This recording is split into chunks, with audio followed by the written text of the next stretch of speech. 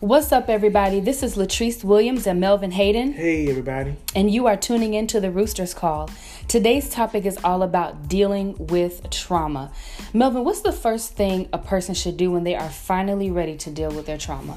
Actually, the first thing that they should do when you're dealing with it is to accept the fact that you have trauma in your life. Mm-hmm. That's the one thing I think throughout, with alcohol, drugs, that's the first thing that everybody says. You have to accept the fact that this is what's a part of you. Mm-hmm. So you actually have to accept the part of your life that has experienced some type of traumatic, you have had some type of traumatic experience. Mm-hmm. And then from that point, you have to find out what's comfortable for you. Mm-hmm. Talking to a therapist may not be the most comfortable thing for you. Mm-hmm. It may be having a life coach, with helping you figure out certain parts of things in your life that will get you back on track, because it's not all about bringing up the past, it's about moving forward from it.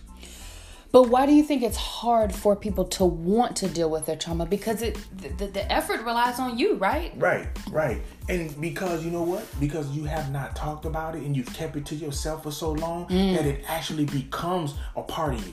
So guess what? So you get used to being tense. Mm-hmm. You get used to being nervous. You get used to your body tense. You get used to the things that the trauma caused. Mm-hmm. And so you just start to live with it. And the longer you live with it, the less and less you are apt to want to talk about it.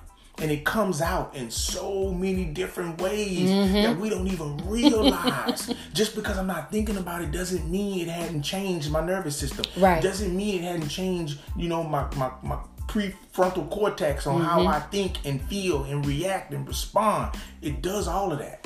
Well, speaking of trauma living within you, where exactly does trauma live within the body? Actually, in every aspect of the body that is known to man, trauma lives. Wow. It lives in your skin, it lives in your nervous system, it lives in your feet, in your hands, in your legs, in your neck, in your eyes. It lives everywhere in you because it causes a physiological change in you. Mm-hmm. And so that's everything.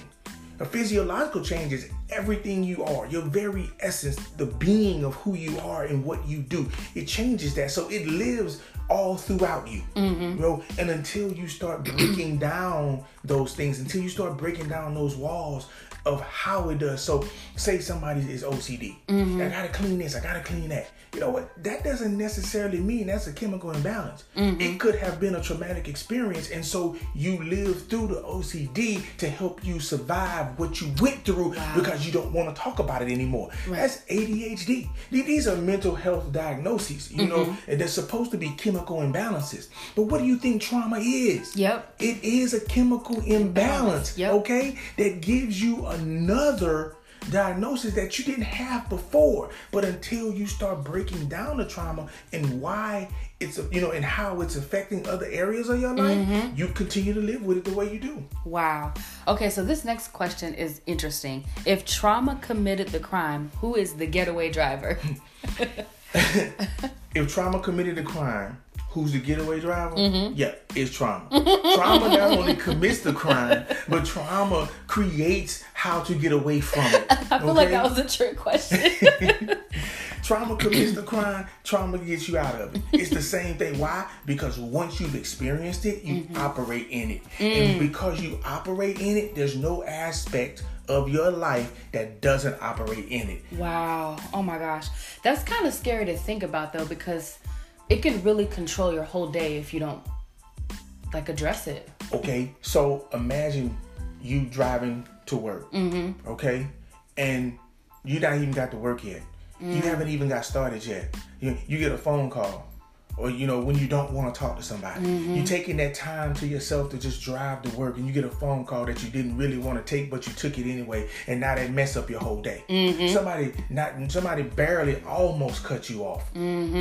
And it messes up your whole day. You get to work, you sit down, and somebody moves your chair because they cleaned the office the night before, and you don't like the way the chair is sitting the way you left it. That messes up your whole day. I'm gonna tell you, it is so many minute things, microscopic things that we experience throughout the day that throws us off, and we don't even know why or how it throws us off, but it does. So when you ask somebody, well, how's your day?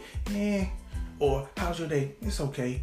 Or how's your day? Sometimes you don't even know why you're saying it's okay or whatever because, subconsciously you are experiencing the effects of a traumatic experience that you have not dealt with yet. I like the way you explained it too, because you just showed everybody how little things can add up. Right.